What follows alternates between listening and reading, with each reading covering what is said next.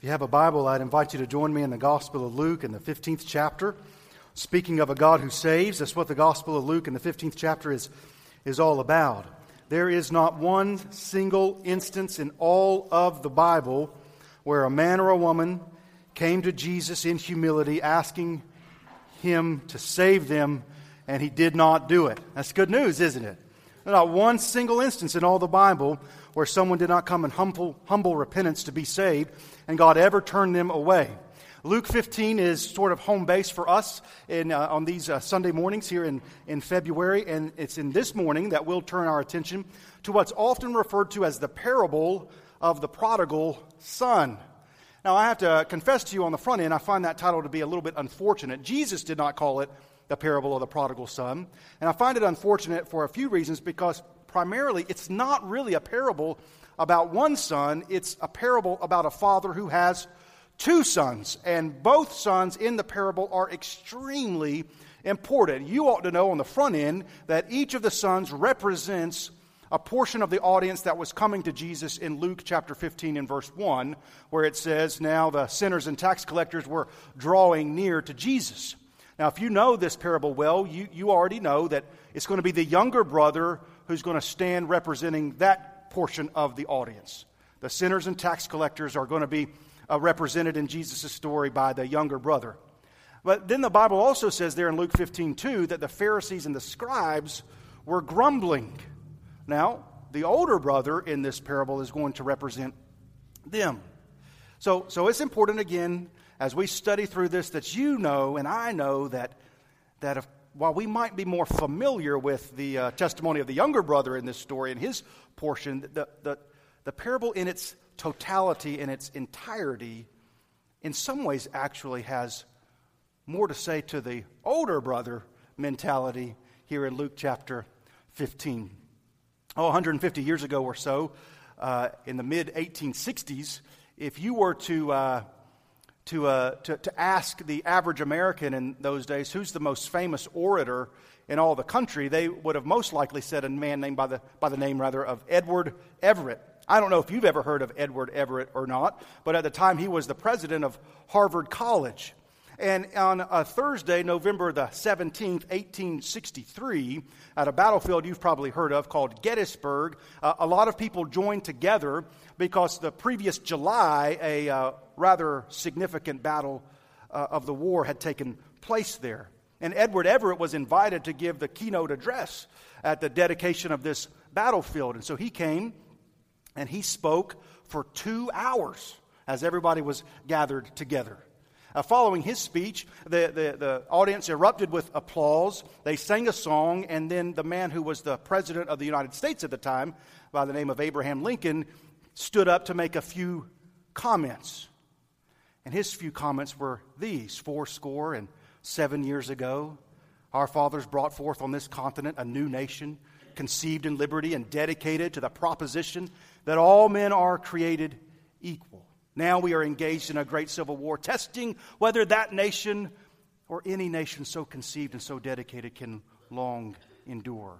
We are met on a great battlefield of that war. And we have come here to dedicate a portion of that field as a final resting place to those who here gave their lives that that nation might endure. And it's altogether fitting and proper that we should do this. But in a larger sense, we cannot dedicate, we cannot consecrate, we cannot hallow this ground. The men, living and dead, who struggled here have hallowed it far above our power to add or detract. No, the world will little note nor long remember what we say here. But that wasn't quite true, was it? But it can never forget what they did here. And then he goes on to say that it's our purpose now to highly resolve, right, that nation of the people, by the people, for the people, shall not perish from the earth. And when Abraham Lincoln concluded what we call the Gettysburg Address, he sat down and there was no applause. There was only sort of stunned silence. As a matter of fact, after giving the speech, Lincoln remarked that he did not think the speech had gone over very well. And then Edward Everett, the keynote speaker of the day, called up with Abraham Lincoln not long after. And he said, I should be glad speaking to Lincoln, if I could flatter myself that I came as near to the central idea of the occasion in 2 hours as you did in 2 minutes. Now, Everett spoke for 2 hours, and nobody remembers much what he said, although he did give a pretty good speech if you go look it up and read it. Lincoln spoke for 2 minutes, and it continues to resonate deeply among us today, over 150 years later. Now, the point is not that all speeches or sermons should be 2 minutes long. That's not the point. The point is that sometimes a succinct and powerful proclamation can get to the heart of the matter with great precision. And what I would suggest to you, the prodigal son, or this parable that Jesus speaks, gets to the very heart of the gospel with great precision. As we read it together, Luke 15, beginning in verse 11, he said, "There was a man who had 2 sons, and the younger of them said to his father, 'Father, give me the share of the property that is coming to me.' And he divided his property between them. Not many days later, the younger son gathered all that he had and took a journey into a far country, and there he squandered his property in reckless living. And when he had spent everything, a severe famine arose in that country, and he began to be in need. So he went and hired himself out to one of the citizens of that country, who sent him into the fields to feed pigs. He was longing to be fed with the pods the pigs ate, and no one gave him anything. But when he came to himself, he said, 'How many of my father's hired servants have more than enough bread, but I perish here with hunger? I will arise and go to my father, and I will say to him, Father, I have sinned against heaven and before you. I'm no longer worthy to be called your son. Treat me as one of your hired servants.' He arose and came to his father, but while he was still a long way off, his father saw him, felt compassion, and ran and embraced him and kissed him. And the son said to him, 'Father, I have sinned against heaven and before you. I'm no longer worthy to be called your son.' But the father said to his servants, 'Bring quickly the best robe and put it on him, and put a ring on his hand and shoes on his feet, and bring the fattened calf and kill it, and let us eat and celebrate. For this my son was dead and is alive again. He was lost and is found.' And they began to celebrate. Now his older son was in the field, and as he came and drew near to the house, he heard music and dancing. And when he called one of the servants and asked what these things meant, he said to him, 'Your brother has come, and your father's killed the fattened calf because he's received him back safe and sound.' But he was angry and refused to go in. His father came out and entreated him, but he answered his father, 'Look, these many years I have served you, and I've never disobeyed your command, yet you never gave me a young goat that I might celebrate with my friends. But when this son of yours came, who has devoured your property with prostitutes, you killed the fattened calf for him?' And he said to him, 'Son, you're always with me, and all that is mine is yours. It was fitting to celebrate and be glad, for this brother was dead. Your brother was dead, rather, and is alive. He was lost and is found.'" Well, let's pray together. And Father, I pray that you would allow the Word of God to do its work among your people this morning, that this text, inspired by the Holy Spirit, would be taught faithfully and accurately. We have great confidence in your Word. And then we also pray at the same time as your Word is taught, that the Holy Spirit would come and bring conviction of righteousness, speak truth to us as we live in an age of great deceit and outright lying.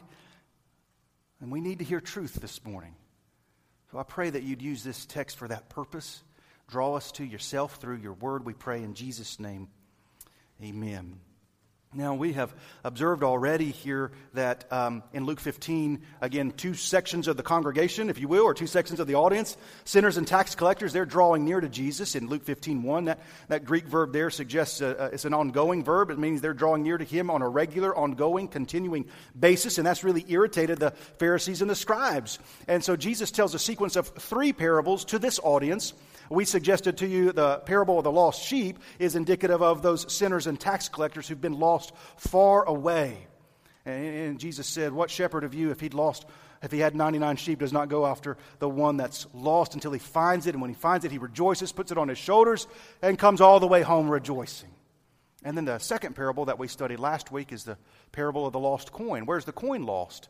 Not far away and not distant. The coin is actually lost in the house. And in the same way that Jesus is proclaiming, God the Father is pursuing the sheep that's way out in the distance lost, he's also pursuing these Pharisees and scribes that are lost in the house. You see, lostness is not a geography. Lostness is a condition. Lostness is not a place. Lost is a condition of the heart. And who is God after? All people. God so loved the world that he gave his only begotten Son, so that whoever, sinners and tax collectors or self-righteous Pharisees. And then in this third parable, he brings the two together in one parable. And every parable that Jesus teaches has primarily one major point, as it teaches us something about God, and then it also teaches us something about ourselves. So the parable of the prodigal son, if you're kind of like me and have a brain that likes to organize things well, the story has 4 scenes. Here are the 4 scenes. And I'll go and let you know that's the next 4 sermons, all right? So we're going to take a scene at a time. So here are the 4 scenes. The younger son's rebellion. Second, the younger son's repentance. Third, the father's restoration of the younger son. And fourth, the older son's resentment. That's the sequence of scenes. And so if the parable of the prodigal son were a television show or a movie, those would be the 4 episodes, or those would be the 4 scenes. So this morning we'll look primarily at the first scene that we'll call the younger son's rebellion. And I've never been really good at sermon titles, but if I were to give this sermon a title, it would be The Lies, L-I-E-S, The Lies of the Far Country. Because we see in this scene that the younger son believes a sequence of lies. In fact, I'm going to give you 4 lies, and the problem with lies is they come in a certain order and then they kind of compound upon one another. In other words, if you fall for the first lie, the second lie is going to be much easier to swallow. And if you swallow that second lie, it's going to lead right to the third lie. That might lead right to the fourth lie. Jesus said of your enemy, Satan, he is the father of lies. And he's been lying from the beginning. Now, a simple question is, how do you know when you're being lied to? How do you know when you're being lied to? Have you ever had somebody that you trusted lie to you? You thought they were your friend. You thought that they were telling you the truth. And then a little bit of time went on. And then you realize they've been lying to me all along. You have an enemy, and he lies to you. The world, the flesh, and the devil conspire. And the goal is achieved. The goal is to get this younger son's life destroyed. His inheritance squandered. His name ruined. The enemy has come to steal, kill, and destroy, Jesus said in John 10:10. But I have come that you might have life. So let's look at the lies the younger son believes that brings him to such a desperate situation. You have to recognize and realize it was never the younger son's plan. It was not his goal to end up with the pigs, right? We know that. He does not set off to the far country saying, I can't wait to wallow in the mud with the pigs. Now, remember that Jesus' original audience is a Jewish audience, and for a Jewish mind, there's nothing lower than wallowing in the mud with the pigs. Nothing. So the end result of this younger son believing the lies is he gets himself in the worst predicament possible. So that's the lesson for us, is the enemy's goal for you is not just to harm you. Hear Jesus' word. He's come to steal, kill, and destroy. That's his goal for you. And that was his goal, and it plays out here. So you say, Brandon, you said there's 4 lies. Let's hear them. Lie number 1 is this. Life is better far away from the Father. That's lie number 1. Life would be better off for me far away from the Father. The young man desired to be away from his father. The Bible does not say he went a town away or a region away. Look at what it says in verse 13. Not many days later, the younger son gathered all he had and took a journey where? Into a far country. There entered into his heart and mind the thought that life would be better off somewhere else. Home is no longer where he wanted to be. He thought life would perhaps be more exciting, more meaningful, more enjoyable. And he wanted to leave right now. He did not want to wait. He asked his dad for his inheritance right now. And a little bit more context in those days, verse 12, when the younger of them said to his father, Father, give me the share of the property that is coming to me. Now, in the original telling of this story, when Jesus gave that, if he'd said that, the younger son told his father, give me the share of the property that's coming to me, there had probably been a few, and maybe a lot of people in the audience, that their response would have been this: what? Or oh! It's a tremendous insult. It's a tremendous insult. The younger son has come up to his father and essentially said, I want you dead. Because an inheritance in those days and in that culture was what a father passed on to his child upon his death. And so the younger son has come up to his father and basically said, I don't want to be around you anymore, and I don't want to just wait around here and piddle around here until you die. Can you just go in and give it to me now? And then when it says that a younger son gathered all he had and took a journey into gathered all he had, the suggestion is that he sort of liquidated the assets. The inheritance probably wasn't cash; it was probably land or livestock, and so he took the property and he liquidated it. The picture is that the inheritance has great value, but in order to just get some fast cash to put in his pockets, he sold it for much less than what it was valued. And friends, that's a pretty good description of sin. That's kind of what sin is. You have a tremendous inheritance of eternal life offered to you. And yet, by and large, what we find ourselves doing, if we're not careful on a regular basis, is exchanging the blessing of knowing God for things that are so much more shallow. And try to picture the younger son as he's leaving. As he's leaving and setting off for the far country, I bet he's optimistic. I bet he's excited. He's got plenty of money. He sets his course for the far country. He gets his GPS out and he just types in far country.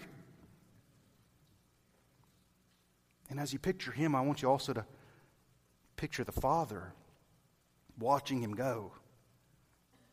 Devastated, heartbroken, watching him leave. And I want you to hold that picture for just a moment, or just a little while, because that path he's leaving on, he's going to come back down that very same path. He's going to look a little bit different when he does come, but he's going to come back down that same path. See, the younger son believes a lie, and that he thinks freedom and life are to be found in a place. In a place. Can I give you a little hint, a little bit of secret? Here's a problem. No matter where you go, you're taking something with you. Do you know what you take with you wherever you go? You take you with you. All right. I mean, he gets to the far country and he's still got himself. Our problems are not external. Our problems are not geographical. I mean, I hear people, particularly young people all the time, and they'll make a statement like this: I can't wait to get out of Rocky Mount, right? I want to go somewhere more exciting, somewhere more fulfilling. But the problem is life and freedom and joy and hope are not found in a place. You'll never be driving down the highway. They might have named someplace hope, but you'll never say, welcome to hope. Because wherever we go, rather we take ourselves. Life's not to be found in a place. Life is actually to be found in a person. And the younger son just left that person behind. And he gathered all he had, again, suggesting he liquidated his assets. He'd insulted his father, and now he took the father's blessings and devalued them in order to have cash to splurge on what he wanted. So lie number one, has ever entered your heart, ever entered your mind? I've seen it happen. Been tempted with it in my own life. Life would be better off far from here. I've seen it happen. I've sat with men who looked me in the face and said, my life would be better off if I just get out of this marriage, if I just get out of here and go on. Go do what I want to do.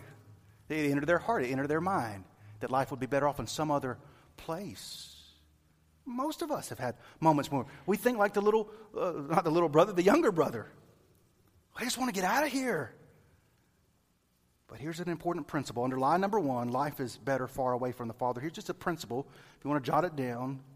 When you forsake the Father's authority, you forfeit the Father's protection. When you forsake the Father's authority, you say, I'm out of here. Good riddance. I'm off to the far country. When you forsake his authority, you forfeit the Father's protection. Now, I know the days in which we live, so anti-authority. And there are some authorities that are not godly authorities, but God's not one of them. It's a little redundant to say God's a godly authority, but his authority in your life is not for your harm. It is very much for your good. See, we're not just all in a place, we're all also in with a condition. And if your condition with God is not right, my friends, I can assure you it doesn't really matter what place you go to. So number one, life's better off far away from the Father. That's the lie, right? That's the lie. Lie number one. And then lie number two, set up by believing the first lie. Lie number two is the pleasures of sin will last indefinitely. The pleasures of sin will last indefinitely. Not many days later, the younger son gathered all he had and took a journey to a far country. And there he squandered his property in reckless living. Reckless living. The Old English word for that was prodigal living. That's where we get the title, the prodigal son. It's a word that means reckless, destructive. So the younger son was simply looking for pleasure. And let's be honest, when people get in that mindset, they don't look very far ahead, do they?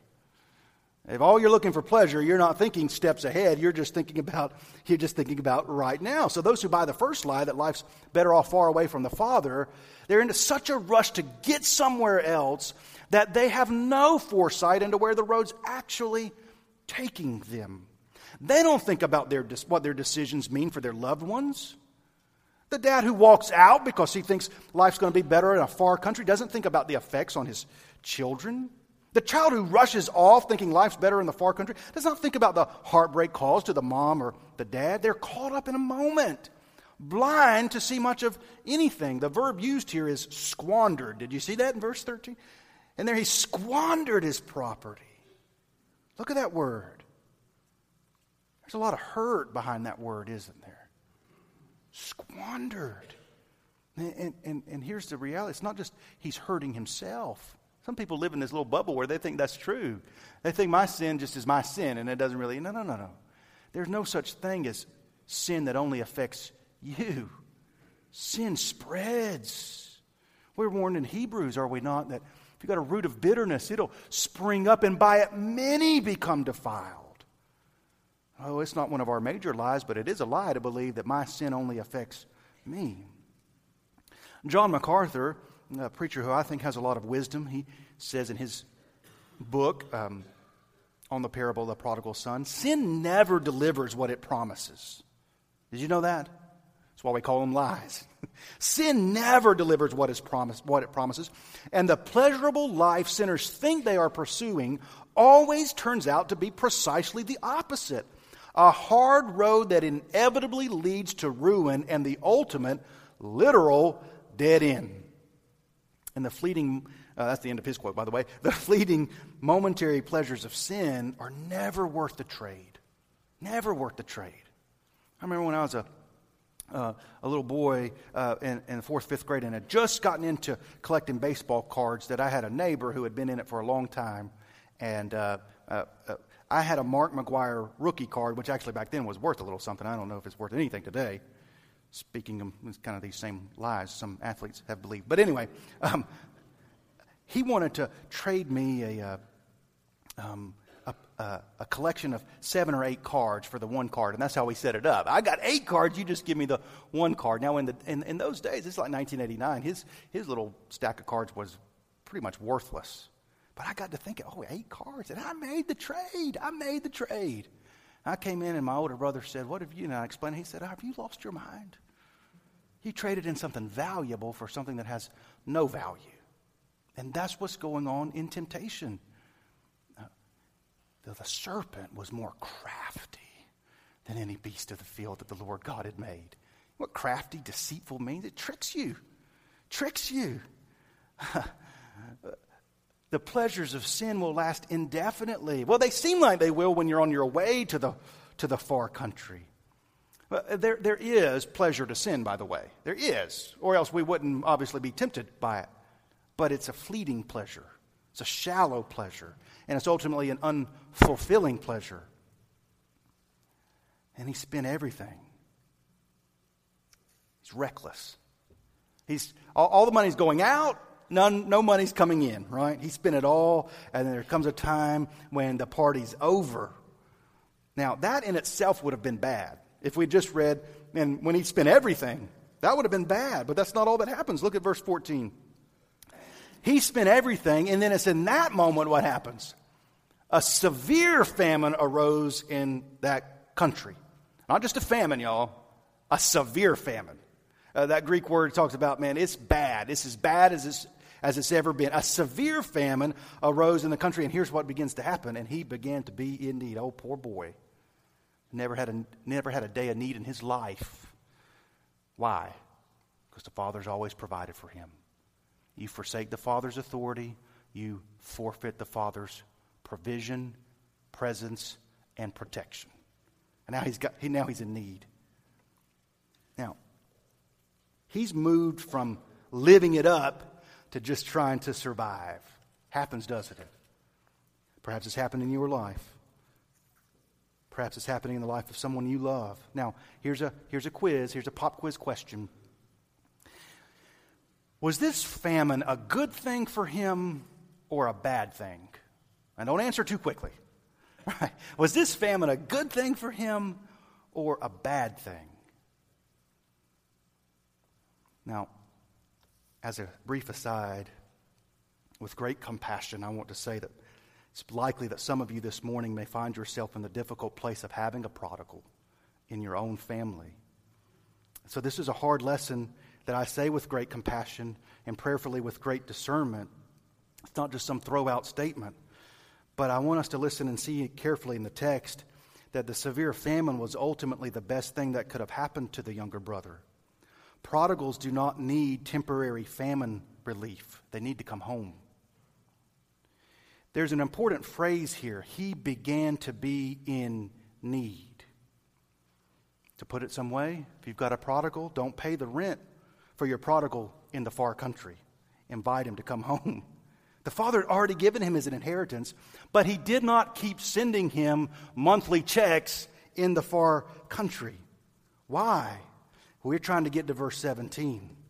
When he came to himself. He came to himself. When he came to himself. He came to himself. The literal rendering of that Greek phrase is when he got in his right mind. You know what that's suggesting? He's been out of his mind. That happens. Happens to people. They get blinded.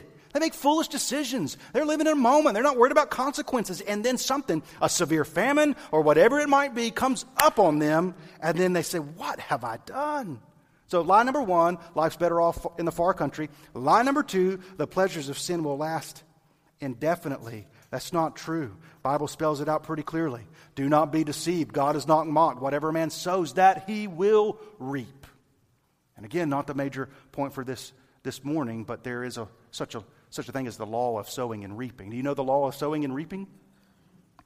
Here's the law of sowing and reaping. Number one, I'm not trying to give you too many lists today, but number one, you sow what you reap. You say, that's obvious. I mean, if you want tomato plants, what seeds are you going to plant? Tomato seeds. I mean, you'd be out of your mind to want tomatoes and plant watermelon seeds and then say, where'd these watermelons come from? I wanted tomatoes. You sow what you reap. Do not be deceived. God's not mocked. Whatever a man sows, that he will reap. If he sows rather according to the flesh, he'll reap according to the flesh. If he sows according to the Spirit, he'll reap according to the Spirit. You reap what you sow. Number two, you reap more than you sow. You need a little handful of seed, and then boom, all this fruit comes up, right? It's not a 1-to-1 ratio. I don't know what the ratio is, but it's not 1-to-1. You reap more than you sow. And number three, he's waking up to this here. You reap at a different time than you sow. You don't put that seed in the ground, cover it up, put some water, and there it comes the plant. No. There's a season that goes by. And that's what he's learning. There was a season. He's living it up. He's living it up. And then the money runs out. The severe famine comes. And now I'm reaping what I've sown. Lie number three. I can fix the mess I'm in. Look what he does. So he went and hired himself out to one of the citizens of that country who sent him into the fields to feed the pigs. What's his first instinct? His first instinct is, okay, I've made a mess, but his first instinct is, I'm going to clean it up. His original plan is not to go home. Look, that's not his original plan. His original plan is, here in this verse, he went and hired himself out. He looks for work. He's saying, I'm going to work my own way out of this situation. By my own grit, by my own hard work, by my own efforts, he's going to get back on his feet. I've made a mess. I'll clean it up. And there's something in all of us that feels that way, isn't there? But then there's this other thing gnawing at him. He's longing to be fed with the pods the pigs ate. And no one gave him anything. Now again, if on the front end, when he leaves, the crowd's response would have been, oh, what? When we get to this point and that statement's made, they'd have said, oh, made them sick to their stomach. We've reached the bottom of the pit for the original Jewish audience again. The picture of the younger son in the fields with the pigs is as disgusting a scene as imaginable. And that's where we've gotten, to the pit. 3 lies, all incredibly dangerous to our souls. First lie, life's better off far away from my Father. Just got to get up out of here. The thought that we can just shake all this off, get away from Him, life would be better off. That's not true. It's a lie. Second lie, the pleasures of sin last indefinitely. The money's not going to run out. The friends will stick with me. No, there's no sinful lifestyle that does not have destructive consequences. And we're living in an age, I know, we want to believe this lie so desperately in our culture, that there are no consequences coming for my sin. The first consequence of sin by itself is destructive. It takes you far away from the Father. That's always the immediate consequence of sin. You know, as I think of those, you know what rings true in my mind? This is the exact sequence of lies that Adam and Eve believed in the garden. Life would be better off for me, far from here. Did God really say you can't eat from that tree? That tree of the far country, we could call it here in Luke 15. Did God really say that? You know, life would be so much better for you if He didn't forbid you that fruit. And it's desired to make one wise. Now what's happening here? The lies of the enemy have been the same since the beginning. He's not got any fresh lies to give you. He just repackages them, rewords them a little bit, but they're the very same lies. And there are no consequences for your action. Listen to the enemy's statement. You shall not surely die. That's what he said in the garden. And I think that's the lie that the younger sons believe in, and the far country. The far country is a place of death. He believes it's a place of life. And then when they eat the fruit and they realize they're naked, what do they try to do? They try to fix it themselves, don't they? Same thing. Sew fig leaves together and we'll make this all right.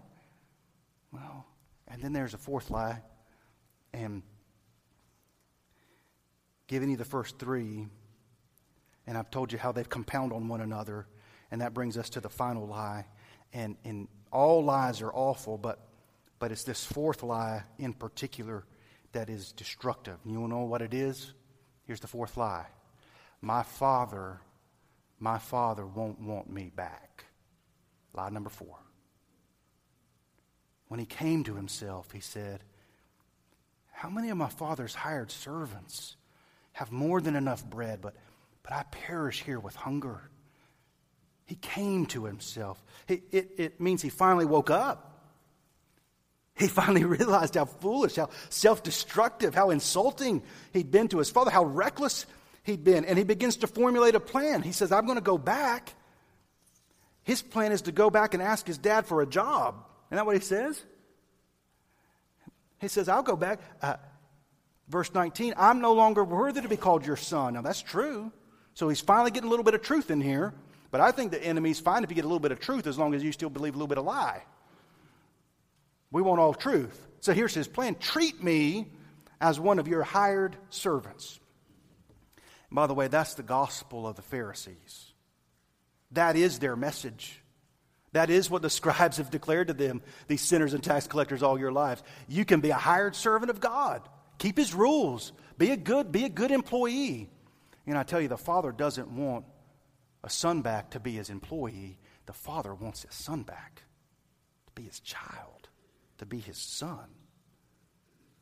He doesn't believe his dad will take him back, but he's willing to go back as a servant. He must be thinking, I've gone too far, I've done too much, I've been too rebellious. It's just as big a lie as all the others, as we'll see in time. So I've given you the 4 lies. In conclusion, can I just state to you 4 truths in contrast to these lies? Life is not better far away from the Father. Anybody agree with that? Life's not better far away from the Father. In fact, life is only to be found in the Father. Secondly, the pleasures of sin do not last indefinitely. Some of us this morning might be believing that. You're caught up in a destructive pattern of sin, but you've not yet come to yourself. You've not yet awakened to it. You've not yet realized. The pleasures of sin do not last indefinitely. They end suddenly, and they bring tremendous consequences when they do end. Number 3, we cannot fix the mess we've made. We can't fix it. Can't go back. Can't do it over. The Bible says all have sinned and fall short of the glory of God. We need somebody else to fix it. You want to hear some truth? Somebody else did come and fix it. Somebody else did come clean the mess up. The forgiveness of the Father is not, hey, I know you made a mess and we'll just move past it. No. The forgiveness of the Father is you made a mess and He is going to come clean it up. He is going to come fix it. You ran up the debt. It's not that, all right, let's just tear it up and pretend it never happened. No. The gospel is you ran up the debt and somebody's going to come pay it on your behalf. Jesus Christ has come for you. He's the faithful shepherd. He's like the woman who looks all over the house until she finds the coin because it's precious to her. It's valuable to her. And He goes to the cross and is crucified for all of our squandering and reckless living so that He can restore to us the inheritance that we squandered. We gave it up. He pays the debt. And if that in itself, y'all, would be amazing. But that's not it. We messed it up. He pays the debt. And then He gives the inheritance back to us. And I got to tell you, if you're in the pig pen somewhere and the enemy's whispering to you, he doesn't want you back, he doesn't want you back, he doesn't want you back. Friends, He wants you back. He wants you back so much that He's going to go to the cross and be crucified to get you back. Amen? You say, no, I've gone too far. No. We sang it. The deep, deep love of Jesus. You might have a deep sin debt, but His love is deeper still. Where sin abounded, grace abounded all the more. We need somebody to fix the mess. And Christ has come to the cross to pay the penalty for our sin and restore our inheritance. Truth number 4, in contrast to the lie, the Father does want you back. Father does want you back. But He didn't want you back as a hired servant. He wants you back as His beloved child. So we've examined this first scene here. And there was a sequence of 4 lies. And in conclusion, before our invitation, now before you move on and check out, just please listen. May I ask you to soberly and carefully think about the sequence of lies? I do think there's a strategy of the enemy behind the lies. So let me just ask 4 brief questions in connection to the 4 lies. Are you this morning longing for the far country? You got some thoughts in your heart, your mind. Again, the far country is not a geographical place. It's a condition of the heart. And you got thoughts in your mind or your heart that are, man, life would be better far away from my Father, far away from His Word, far away from obedience. I have found in my experience that the lies of the far country are appealing to me when I view myself as His hired servant and not as His beloved son. I think the enemy preys on people who've begun to define their relationship with God as a hired servant. The Pharisees and the scribes grumbled. They're not happy, they're grumbling, saying He receives sinners and eats with them. If you got any longing in your heart for the far country, would you be sober-minded and believe on the front end so you don't have to experience on the back end? Because I can stand here today, February the 1st, 2015, and if you've got a longing to the far country, I can say with assurance, backed up by the Word of God, the far country always, only a matter of time before it ends with the pigs. 100% of the time. So fight the lies of the far country with the truth of God's Word. Secondly, are you currently in the far country? You can be here this morning. Again, because the far country is not a place out there, it's a place in the heart. Are you this morning in the far country squandering your inheritance, thinking the money won't run out, and that no famine will come? Again, please, with great compassion, but with great urgency, I tell you, when you forsake the Father's authority, you forfeit the Father's protection. Third, perhaps you're in the fields of the far country, hiring yourself out in a fruitless effort to fix things. You're stuck in that. I made a mess. I recognize the mess. I thought the pleasures of sin were going to last indefinitely. They didn't, and now I'm here longing to be fed with the pods the pigs ate. And I can tell you, don't settle for the pods the pigs are eating when the fattened calf is on the table for you. Don't say, I'm going to get the pigs. You've got a Father who wants you back. Don't hire yourself out in a fruitless effort to fix things. Number 4, are you joyfully loving and serving the Father, not as a hired servant, but as a beloved son or daughter? When it comes to serving the Lord, do you view it in the way that this younger brother would view serving his father once he's come home? Because that's the story. Those are the questions I wanted to ask in anticipation of the invitation. So in the room, you got to find yourself in the story. Remember, the parable is not just some nice little story. All right, no. You're in the parable somewhere. Every parable Jesus teaches, it teaches us something about God, and then it teaches us something about ourselves. And we're in one scene, and maybe this isn't your scene yet, but you're going to be in one of these scenes, the scene of the younger son's rebellion. Believing, drawn to the lies of the far country, or you're in the far country right now thinking the money's not going to run out, or you're in the pig pen trying to hire yourself, trying to fix it, or you're joyfully loving and serving the Father. Let's stand together, and we're going to pray together.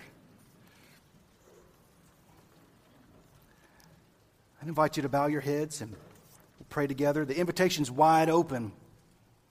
The invitation is, again, not about geography. It's about condition of the heart.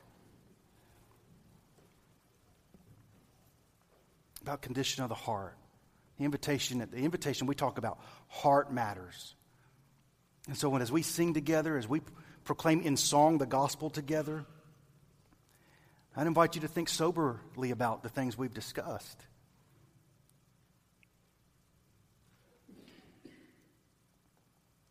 And respond accordingly. Perhaps that's to kneel here at the front and pray. Perhaps you've got a burden you want to share. Perhaps you've got a prodigal in your life, your son, your daughter. They're in the far country, and you want to cry out to God that they'd come to themselves. That you cry out to God that He give you grace to realize the severe famine is sometimes what it takes. And when that comes, that you'd have grace to approach the situation with great discernment and compassion. Father, we plead for grace that even as we enter the invitation, you make us prayerful, God. Give us grace to be prayerful, to think carefully about these matters. And also, Father, to rejoice that you do not call us home to hire us as a servant. You call us home to restore us as a child, as a son, or as a daughter. Use your word to bring what we need this morning. Lead our time of invitation in Jesus' name. Amen.